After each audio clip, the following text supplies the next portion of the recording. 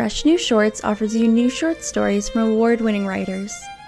In today's story, 1994, a girl and her father travel up from Newfoundland for work as the economics of home become worse and worse. Staying with friends dredges up a past incident, and the girl questions her father's choice to put them in this predicament. Their situation is not unique. Everyone and everything on the island is making such calculations on their past and future.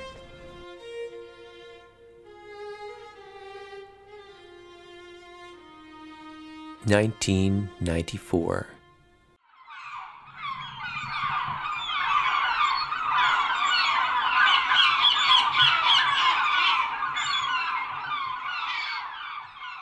It's not like she was a stranger to desire. She'd whirled round those flaring matches on paper wings. Sure, stories last winter said Jackson Coombs had taken a girl on his father's skidoo way down the lumber road, and there, in the white snow and black spruce, declared his love. And she gave way. Emily had clung to Jackson's waist just 3 weeks before, riding his ATV down the same road, her face close to his neck and smell of polo. Jackson stopped in a clearing, and they leaned on the trike, drinking stolen, shaken-up beers. Jackson, tall and lean as a cigarette cowboy, his jean collar up to frame his pale face, the October cold pinching red circles in his cheeks. "You'll get it on with a guy up there," he said, pointing his bottle towards the sky, as if Toronto weren't a city off a lake, but a magical kingdom in the clouds. For her, the city had lost its myth. The houses, maybe, sure, built of candy, but holding the stoves to cook you. She shivered at the memory 2 years past. Like all 15 or 30-year-old boys, Jackson had no inkling of the traffic in a woman's mind, so he just kissed her with his bitter wet mouth. The shiver banished, and she felt the flutter and warmth in her belly and legs. He gave her a black t-shirt he had worn and hadn't washed. She knew his musk from nights in his basement, tangled up on the vinyl couch watching music videos. She gave him a snip of hair she'd culled just yesterday, standing in the bathroom, horror wonderfied at the merging betrayal of curves. Her father calling out from below that supper was ready. It was times like that she missed the idea of having a mother. She placed the hair in a precious pink envelope, sized for tiny thank yous. "Wake up!" She was leaning against the truck door with Jackson's t-shirt cached in a pillow sack Nan had embroidered with pitcher plants. "Wake up," Dad said. He passed her a potato. He had a bag of potatoes open on the cab bench between them. "We're almost to the causeway." Cold air blew his hair as he opened the window. He whipped a potato out into the field on the side of the road. He reached in for another potato and flung it. "Go on," he said. They were the dirtiest potatoes he could find. "Go on." She threw a potato but didn't clear the ditch. "Take the wheel. Don't wobble or the trailer will fly off." He kept his foot on the gas while whipping potatoes out into the empty fields. He punctuated each throw with a grunt like John McEnroe. When the bag was empty, he didn't immediately take back the wheel. He seemed to want to sip on the destruction. "Potato wart virus," he snorted. "My ass." Before boarding the ferry to cross the Gulf, they had to walk through a pan of disinfectant as if they were lepers. Distant farms dozed in the early morning, unaware of the lurking menace. She had forgotten what flat land looked like. "We'll stop at the Irving for breakfast." He wiped his hands on his jeans. "You hungry?" It was a tumult of cold and loud with her window open. She imagined she was Dorothy. Her mother used to watch Wizard of Oz with her as an unsaid apology for this or that. They watched it about once a month. I said, "Are you hungry?" She didn't open her eyes, but nodded, though in truth she wasn't. "You can't be pissed the whole drive," he said. "I'm not. It's you and me against the world, right? You and me," he said. Though she loved him, she wished she had more than him. The odds he gave didn't seem that good. "It's 5 weeks," he said.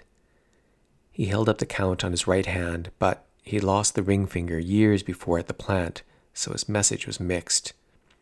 "In 5 weeks, we'll be driving back the same road home. You'll see." "It'll be winter then," she said. She'd been thinking Jackson's accusation was perhaps a warning he would get it on with somebody else. Melanie, with her gigantic boobs. "Won't be winter," he said. "Near on. November's not winter. It is back home. It snows at Halloween. It did last year anyways. Last year they didn't drive to Toronto to patch a few weeks' work, but this year there was Dick all, as he said. Dick all if nobody's fishing, he said. He was 3 stamps short. But like 2 years ago, Uncle Llewellyn had a friend who had a friend. There's 5 weeks for someone who wasn't afraid of work. Llewellyn wasn't really her uncle. His creepy son wasn't really her cousin. Llewellyn had left the island after school to be a teacher in Ontario. 5 weeks at Uncle Llewellyn's, with Margie, the phantom mother, and all-seeing, all-touching Frank. At least they had the trailer to sleep in. "There it is," her father pointed at an Irving station. "I could use some coffee." By the time she got back from the bathroom, he had ordered her the 2-egg breakfast. "All I want is half a grapefruit." "What kind of breakfast is that?" She shrugged. "You won't get far on half a grapefruit," he said. The girl brought 2 plates to the counter and he began to eat. He ate a lot more quickly now with her mother gone. "Who owns the Newfie trailer in the lot?"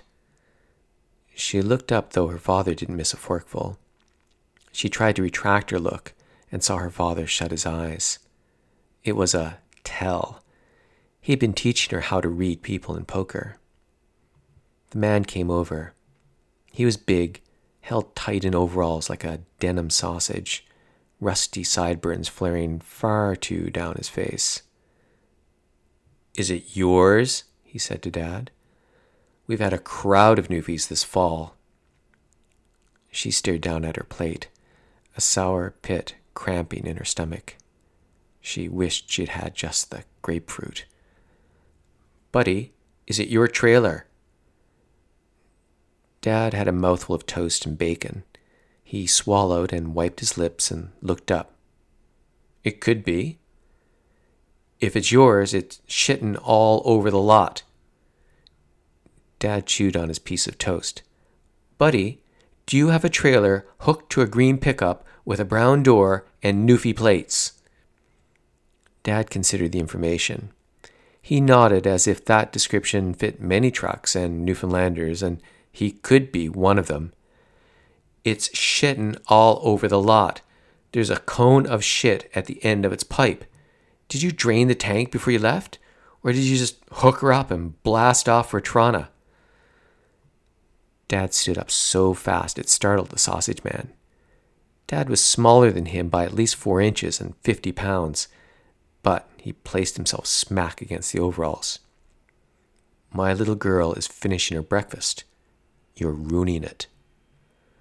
The man took a step back. "Your trailer's ruining my parking lot." She got up, but Dad put a hand on her. "Finish your breakfast." He put a 10 down. "Missy," he called to a heavy girl serving the counter, "add half a grapefruit to the bill." Sometimes Emily exercised a power where she shrunk the universe down to just what she saw. Everything else, furniture, other people, the CN Tower, Finland, Saturn, winked out of existence with a sound like She didn't move her eyes from what was right in front of her, the puddle of eggs and toast, the white bowl with a half-pink grapefruit. You could imagine anything away like that. You could cut a cube of oxygen from the universe, the countertop and plate of eggs and bowl of grapefruit, and put it back home or on the moon or the future or the past. Dad's hand on her shoulder broke the cube that she was weaving. You like that grapefruit?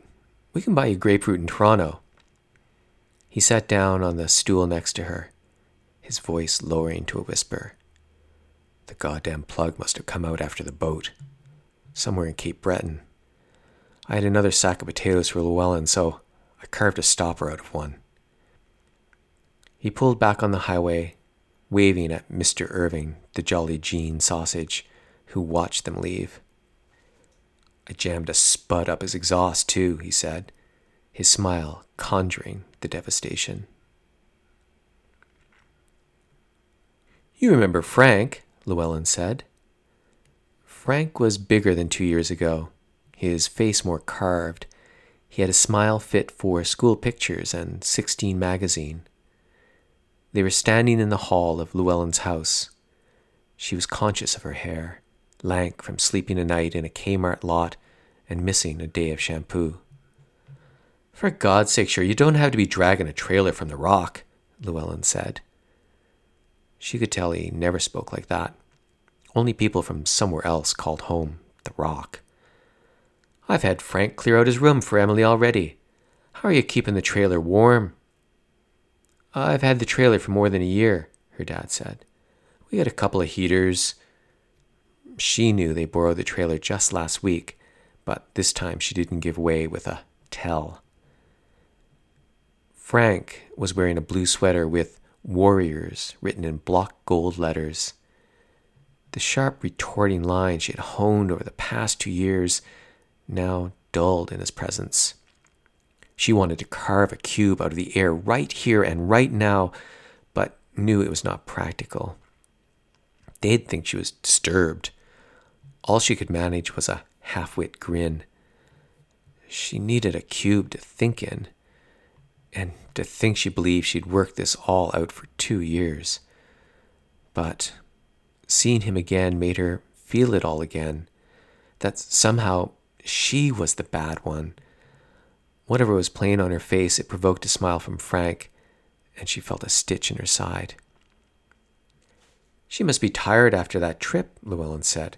Have her sleep upstairs tonight in any case. Frank's smile widened. Yeah, Emily, you can... No, she said. Her voice was a startling shaft of sound. Llewellyn held out his hand to ward off the loud spirit. He was laughing at the joke of it. I'll sleep in the trailer, she said, bringing her voice back in line. You'll want to stay for a drink and a song, Llewellyn said to Dad. Margie's off shift not for a few hours. We haven't had squid chicken ground since the last time you were here. Emily hated squid chicken grounds. She hated all those lame songs, except maybe Cape St. Mary's, because it had the right jigger of sadness. I'm beat, Dad said, waving him off. The trailer was cold. Dad had lied about the heaters, too. He had brought 4 blankets that weighed 100 pounds each and a wood sleeping bag that smelled like old dogs and books. She crawled underneath them all. Frank's face had brought more confusion than revulsion. You'll like it. You do like it, he had told her. And she knew those ploys from stories she'd heard and been taught in school, but there was a seed of sincerity in his voice and in her response. She had liked him. He had shown her how to use his scientific calculator. He had given it to her. He had let her come with him and his friends to Wayne's World. She had gyred round his glow. Maybe it was more her than him, and she had not thought it through. But she had thought it through almost every day for over A year. Go to sleep, her father said. She could see his breath in the blue-lip light of the street lamps. He poured himself a rye. We're not staying here for 5 weeks, but that's just for you and me. As soon as I get 3 stamps, we're out of here. Don't let on. The deal was 5 weeks. Frig the deal, he said, as soon as I saw his smug face. She was listening, trying to determine, who did he mean? Llewellyn's face? Dad ran his fingers through his hair and then bent forward to cup his face in his hands. He stayed that way for a minute. He used to do this when Mom ran out. It dawned on her then like a sudden flash or fever that threatened to make her sick. It was Frank's smug face. He pointed to the door. There's a bar that comes down. Latch the hook onto the metal of the door and nobody will open it, he said. Why did you take me back here if you knew? I don't know anything, he said. You knew. What did I know? Half her body was out of the bed now. You knew about Frank. He hesitated and his face was blank. Like he was struggling to determine, did he really know or did he suspect something? That he was just taking precautions? I knew you clammed right up the last week we were here and had stomach aches every day. I knew you had a crush on him then. I figured it didn't work out. Here was a cube to rip out of the fabric of space. What? He said. She held up her hand. Part of him was in her field of vision, and if she made a cube, she'd cut him in half. His legs would fall over, cauterized but lifeless. What? He said again. She closed her eyes and really listened, weighing his words for truth or bluff. Did he think it was just a crush gone wrong? She sank back into the bed because she didn't want to hear him anymore, burying herself in the mustiness of covers. She also knew the deck of cards, and it was her and him against the world, and if she lost him, her forces would be cut in half. 3 weeks, he was saying, from the world outside the blankets. The fishing will be back next year, you'll see. It can't be gone 4 years. Then we'll never come back here. You and me against the world, he laughed. You and me. 3 weeks on, Dad had a lie about an aunt suffering a stroke. Llewellyn was so disconnected from home, he'd never figure it out. Emily worked the story, the special connection between Dad and the aunt, how he played cards, she loved crib, with her after the supper hour news. The blood in their veins was sweet and bright as sunshine as they drove away. She felt like flinging potatoes from here to the sea. There's one thing I have to do, Dad said. He turned into a strip mall and drove round back of the Kentucky Fried Chicken. There was a square of undeveloped land, a yard without a house. It had a slight rise to it, a hillock, like a pitcher's mound, held down by 100 gulls. The birds wobbled as a single entity as they pulled in. Fellow works here from Change Islands. Been here since '92. Feeds the gulls tucky shit. They make 'em feel at home. He tossed a can of tuna to her. Open it up. They placed a dozen cans on the vacant parking lot. The birds watched them, shifting uneasily from left to right like one sentient creature. When they reached their truck, the shifting unbalanced and the gulls took flight. 1, 2, 3, 4, 5, 6, 7, 8, 9, 10, all like white flecks swirling in a giant snow globe. They wheeled in the air and billowed out to engulf the cans. Seabirds, Dad said. He watched them with satisfaction, bordering on ecstasy. They'd forgot their taste for fish. Jackson and the 2 other boys rode down the Sayre Woods Road. the mud ruts frozen into wrinkled calluses. "Sure you got in her pants," one boy said. Skalds and bards sang Jackson's grade 10 legend. Jackson smiled Cheshire. Emily was coming home the weekend. In the future, in their 20s, these two boys will leave to find work in Fort Mac. One will shipwreck on meth. Jackson will kick around town, tarnish, and slouch towards Calgary, teaching gym to 12-year-olds. He will see gulls in parking lots and pretend they're pigeons. He will carry a folded pink envelope, dirty, in his wallet.